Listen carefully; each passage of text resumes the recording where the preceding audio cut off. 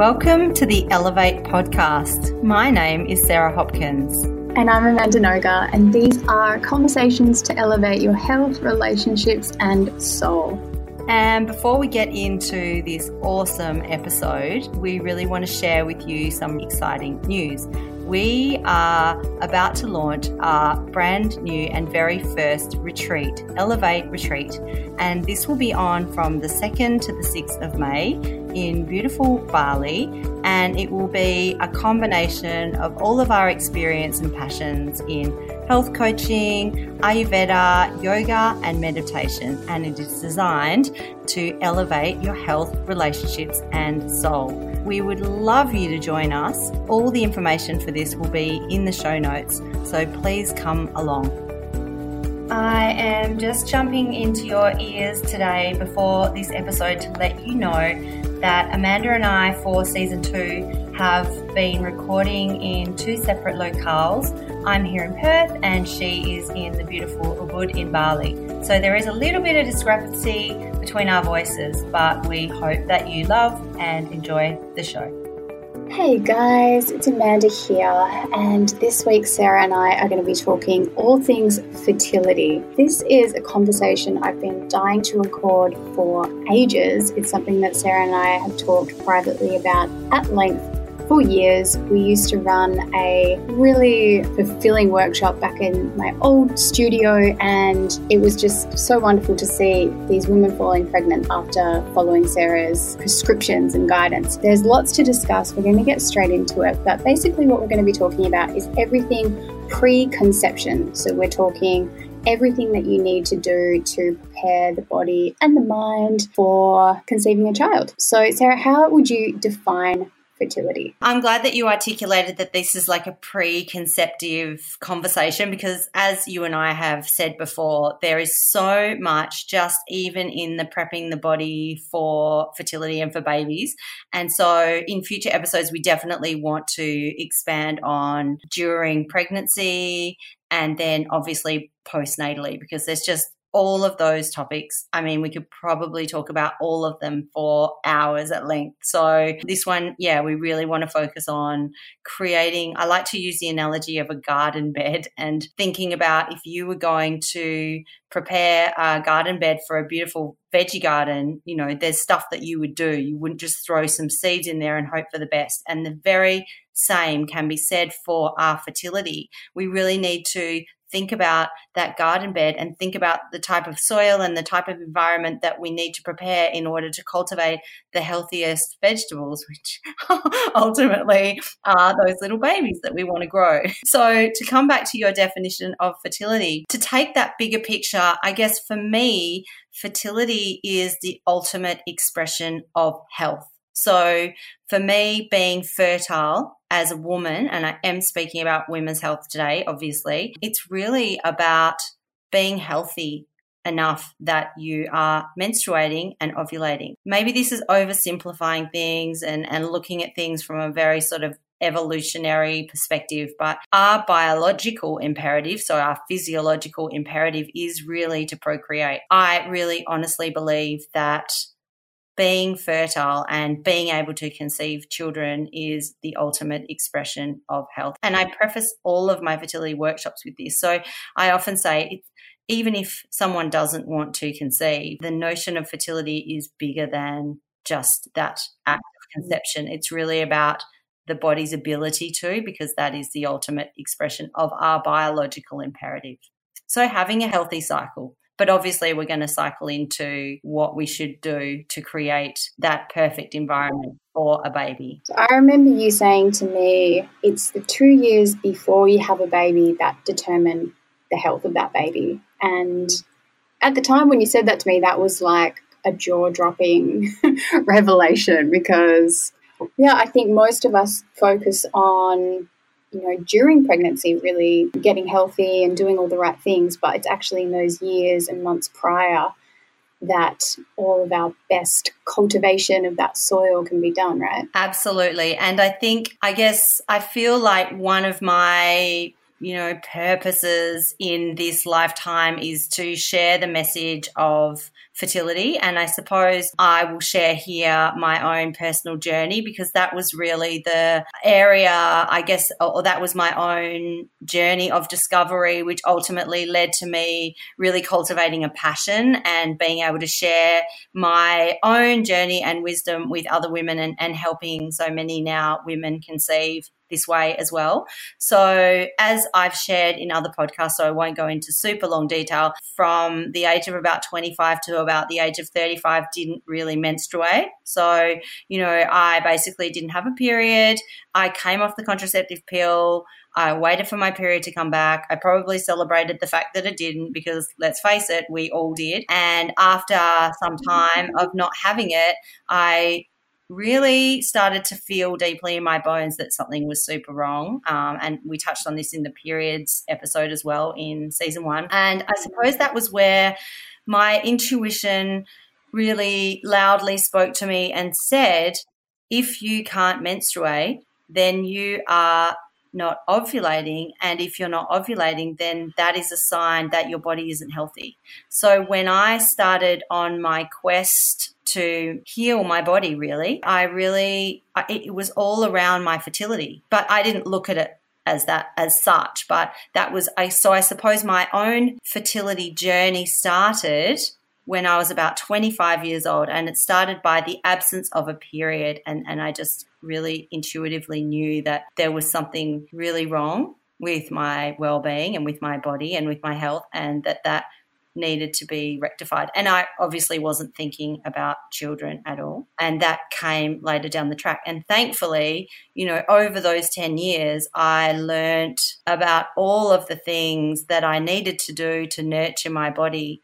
And ultimately, those things were the things that created ovulation and menstruation, and ultimately helped me to very easily conceive my little baby boy. I suppose my experience of fertility and my passion for fertility has really come out of my own infertility issues that went on for a very long time. Infertility or absence of periods is something that a lot of women can relate to. I know you work with a lot of women specifically in this regard, and I wind up working with a lot of women as well that are trying to balance their hormones in one way or another. So why do you think it's such a big epidemic right now that women are losing their periods and losing their eggs, so to speak? It's obviously a complex issue, and there are so many things going on, and hopefully this will segue into why it's really smart to, if you want a healthy baby and a healthy adult ultimately,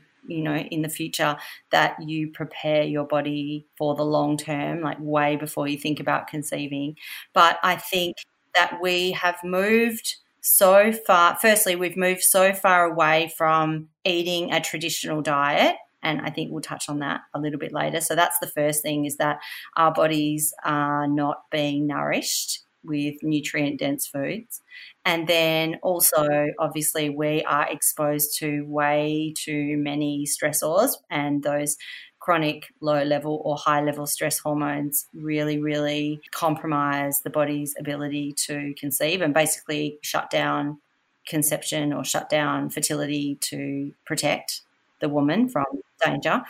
And finally, we are repressing those natural cycles with pharmaceutical drugs for the most part, the contraceptive pill or contraceptive devices, whether it's, in our arms, like the, can't remember what it's called right now. I think it's called the Implanon. The Implanon, that's right. Or even the Mirena, any of those intrauterine devices, the coil, even ones that don't have hormones in them. We have moved so far away from what is a healthy and natural way of living, and that way of living is really conducive to beautiful, healthy babies and very easy conception and fertility. And now I think it's 1 in 5 at the moment, infertility. Women will experience infertility. And last time I looked at the stats, it was these stats are out of the UK, and they are a couple of years old, so they might have changed, but it was predicted that it would be 1 in 3 by 2020 and we're 2019 for infertility. And I'm assuming that this is a study just on Western women. Exactly. So, I mean, I know, just looking around at friends and looking around at my, client base and talking to women that, it is probably every third woman that has had some problems conceiving. So to me, those statistics are already, completely manifesting out. It's so common now for women to have some sort of assistance to conceive that, we are actually rendering ourselves at the moment.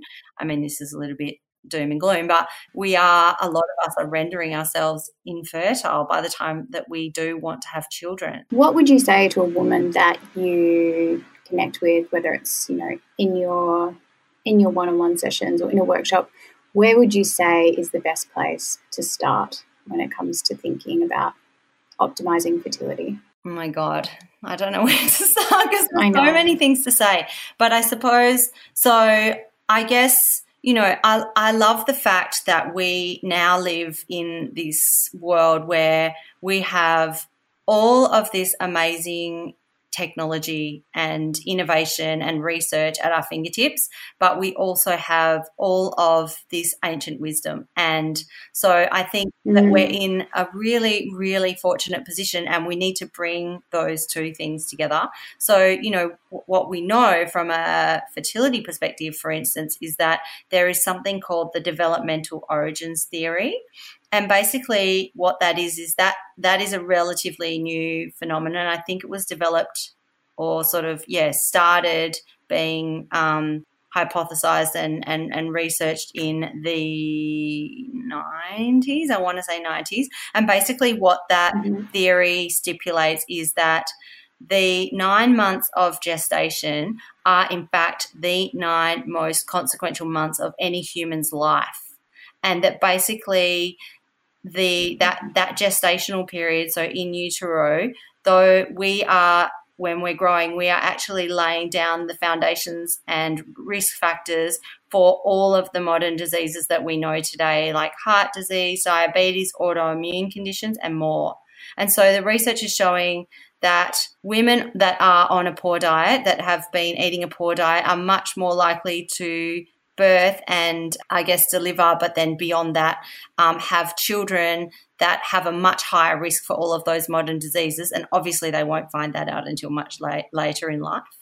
But on the flip side of that, the research also shows that mothers that are conceiving that have good nutrient baselines are actually, the risk factor for all of those modern diseases is significantly lower. The fact that those 9 months of gestation are potentially 9 of the most important months of our entire lives is pretty consequential. And I feel like most people don't know that. They don't really think, like you said, they don't think about their diet until they're really pregnant. For me, what's really, the starting point is, and I often say this to women, they'll come in and they'll say, I'm trying, or they'll say, I'm about to go in for an IVF round, I'm starting next week.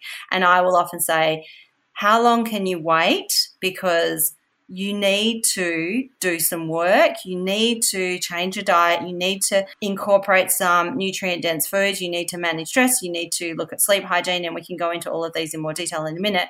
But you need to take some time. And a lot of the literature is saying that you need to take at least a year, if you have it, to really bed that down before you even think about conceiving it. And obviously, as I've said to you, Amanda, I would argue even longer than that, because it takes a long time to really build those nutrient stores in the body. Most of us have low levels of vitamin D and low iron and all of those other nutrients because we're not eating them. I suppose my starting point with any of my fertility clients is, how long have you got?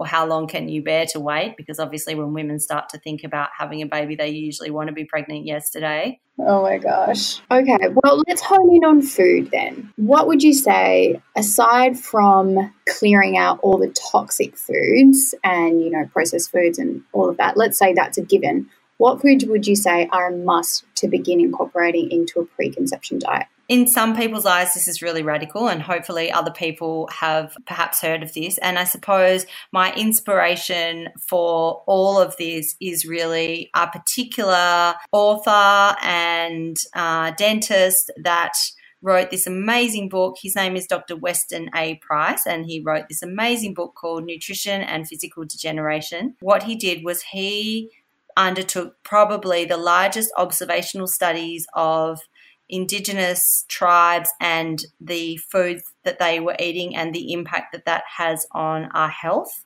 And he did this at a time when it was still possible to do, because obviously now there are so few tribes that are really living untouched by, in inverted commas, civilization. And so he traveled to, I think it was 22 countries all around the world. And he was actually just looking for the perfect health diet. And what he observed was that every single tribe that he visited, and they were in totally diverse locales. So there was, he studied the Inuit in Alaskan area. He studied the Arctic, He studied the Maasai in Africa and a couple of other African tribes. He studied the Aboriginals here in Australia, the Maori in New Zealand, a Polynesian island or two, even a small remote Swiss village, a small Gaelic village, and lots of other villages or Indigenous tribes all around the world.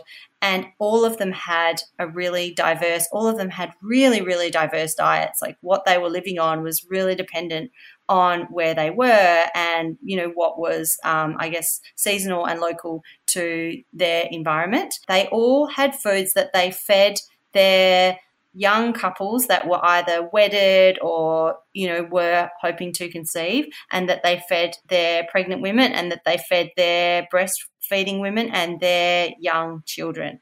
And these were the sacred fertility foods. And so I always start with these sacred fertility foods because they are super nutrient dense and they have high concentrations of particular nutrients that are really important in the early months of gestation when the baby's really forming, because most of that happens in the first half of the gestational period. The ancient or sacred fertility foods are organ meats, so liver, heart, kidneys, all of these foods that we don't eat anymore, and things like fish eggs and seafood. So the best thing that any woman can do for her fertility is eat organ meats. And obviously they need to be organic here and, well sourced. Organ meats have more vitamin C than any of the other fruits and vegetables that have high vitamin C. They also have really high concentrations of things like vitamin A, vitamin D, vitamin E, and vitamin K2. And these are called the fat-soluble vitamins. And these vitamins are extremely important in the first 12 weeks of gestation. They basically help to create that baby and create the strength and placement of all the bones in the skeleton, the craniofacial structure, which determines the beauty of the child really and the health of the teeth, the organ placement, and particularly the health of those really important lungs, like the heart, really important organs, I should say, like hearts and lungs. They're so important, and we really are not eating foods that have even remotely high amounts of these essential fat-soluble vitamins. So that's why they are sacred fertility foods, and they're the ones that we should all be eating. And, they're the ones that nobody's eating anymore. They are literally the ones that nobody wants to eat, and they're, being fed to our animals or probably being thrown away now. Okay, well, I've got two questions here. Explain this to me. I don't understand. If the liver is a detoxification organ, to my mind, that liver in whatever animal it's coming from is full of toxins. Explain that to me. I don't get that. So, it doesn't have to be the liver. It's just that the liver is the one. But people always say the liver is like the most nutrient dense. Yeah, it is. Basically, the organs are the most nutrient dense part of any animal. And I actually don't know why that is, but they have the highest concentration of all of the nutrients. And our ancestors would always, if they killed an animal, they would always first eat the organs of those animals. That was the first thing that they did because they identified that they did have those higher concentrations of all of the nutrients that they needed and the essential nutrients. Okay. So obviously you want to eat an animal that is not being fed grains, is not eating pesticide-ridden grains, and is in a shed, let's say. I mean, obviously we have more pastured animals here, but, you know, obviously a toxic animal is not going to have a healthy organ. So that is a really important point. So it's why it's really important to have like super high-quality organic organ meats. Yes. And then the other... Okay, second question. Yes. How do you consume these said organ meats? You personally? So me personally, I eat it two ways. So, and these are the ways that I encourage my female fertility clients, because obviously they are probably similar to me in that they haven't eaten organs their whole life and have, you know, somewhat of an aversion to a lot of the different types of organs they could be eating. So I typically eat pate, which I either make or I buy organic, made with just butter, because a lot of the pates, in fact all of the pates that you buy from the store now have margarine in them. So a pate that I've made or purchased from my special butcher who makes them. And secondly, I also take some dehydrated liver capsules, and I do that and I give those to Raphael as well. And they are obviously a bit of a helpful solution to people like you, Mandy, who just don't want to eat those organ meats. So that's the way. Would you say if someone can wrap their head around eating the actual organ, it has a much better kind of bioavailability, or are they much the same, having the capsules? I can't speak with any authority from a research perspective here, but just intuitively, obviously, like anything, how does our body, you know, absorb nutrients better from a food or from a supplement? Fresh is best. Yeah, our body knows what to do with the organ meats. It's been eating it for millennia. So, you know, if you're really committed to getting, I always say, eating the fat-soluble vitamins is like putting all the pieces of the jigsaw puzzle that is your baby together in the right way. That is literally what those fat-soluble vitamins are doing. They're making sure that the jigsaw puzzle has 4 square edges and that all the bits in the inside are all joining together properly. I know that's a weird analogy, but that's just...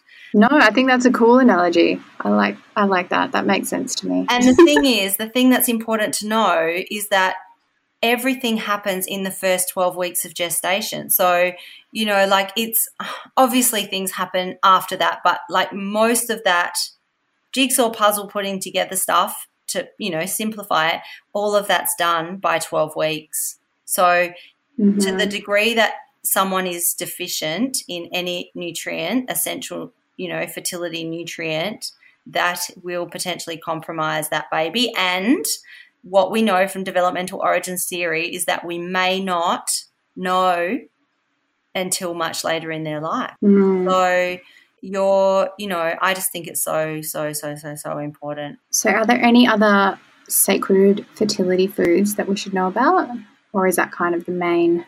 So there are a couple of others. So like I said, there's seafood. I guess a bit of a contentious food. And I think the reason for the seafood is the essential EPA and DHA, which are those omega-3s that are only bioavailable when they come from a marine source. You cannot get those from your plant-based omega-3 like your chia seeds or flax seeds or any of those. They don't actually have EPA and DHA that's bioavailable. So I guess the best sources would be your fish roe fish eggs, caviar, bring it on, and things like oysters, This is sounding kind of luxurious. We're having pate, we're having caviar, we're having oysters. Totally, I know. So again, small fish that don't have a lot of mercury and hopefully aren't farmed, and things like oysters are probably good because they are pretty clean even if they're farmed. And again, the fish eggs if you can get them. And then the other one that's probably one that I don't really talk about as much is raw milk. So that was another one. Ooh, controversial. Yeah, exactly. I just think I'm not into dairy.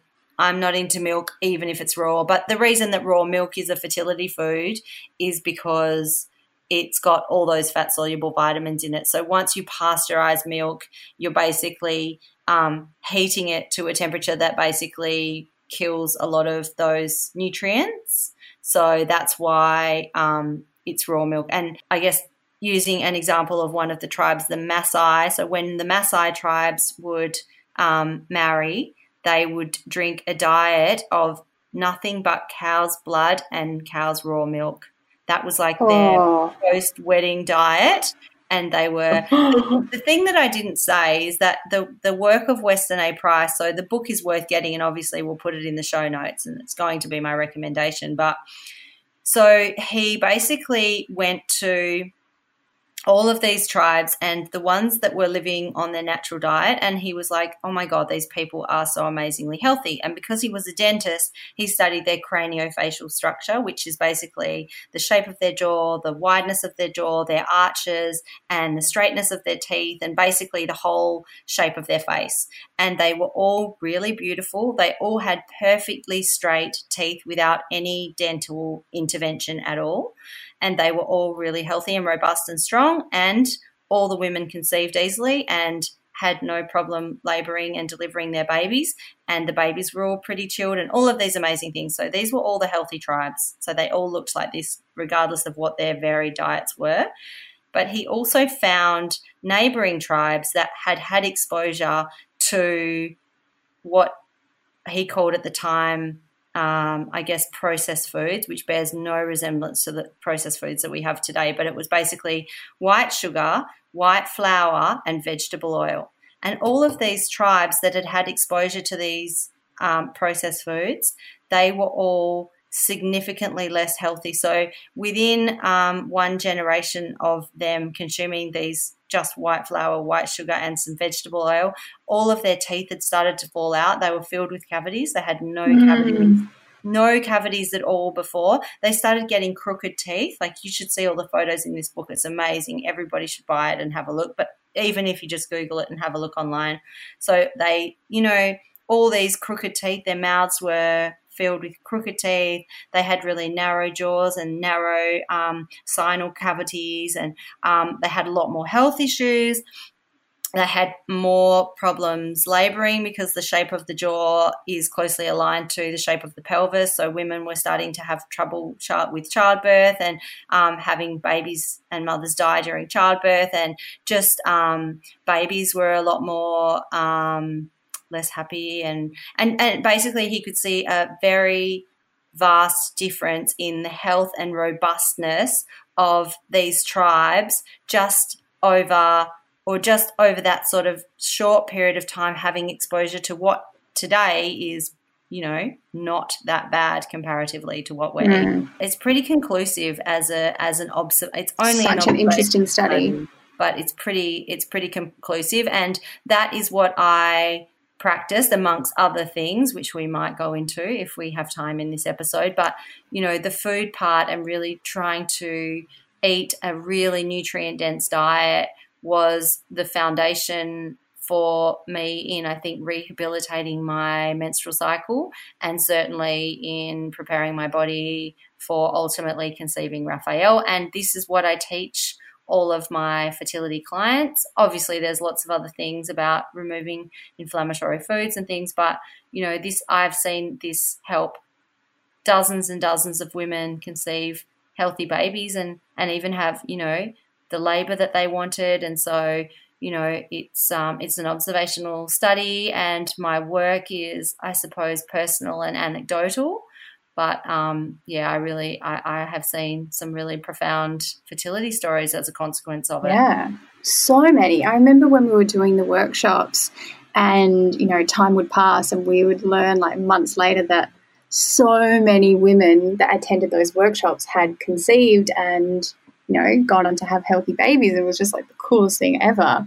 Yeah, definitely. So most of the time, every time I run that workshop, I think about 40 to 50% of attendees are conceiving pretty shortly thereafter. So that's good. So exciting. And it's really great that women are willing to, are open and willing to embrace, you know, some of this ancient wisdom in conjunction with, you know, some of the, you know, modern advances that we have around this stuff. So, Mandy, obviously I have been chit-chatting away a lot in this episode, but I guess I want to sort of shift over to you for a minute, because I'm really interested in where this segues over to Ayurveda and what you have learned about fertility from an Ayurvedic perspective. Well, it's quite cool actually, because a lot of the stuff that you're talking about, of course, it marries up perfectly with the teachings from Ayurveda and what we often teach in prenatal yoga and stuff like that.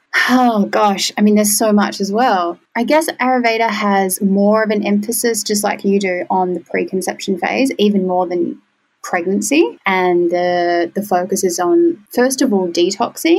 So generally the recommendation is a 3-month cleanse, and then that's followed by a 3-month period of rejuvenation and restoring the body and nourishing the body in optimal way. So like you said, those nutrient-dense foods. That's a general recommendation, and that's going back, 6 months pre-conception. But ideally, like you said as well, the period that we're really prepping the body and, as we call it, the field for conception stretches back even longer than that. A year or 2 years would be amazing. But Ayurveda also places an equal importance on the man and the woman. So the health of both partners is considered to be equally important, which I think is really interesting as well, because it kind of comes back to this balance of masculine and feminine energy, and, seeing that both are essential in the optimal creation of a new family and a new life. Well, sorry to interrupt you, but Weston A. Price was also observing that it was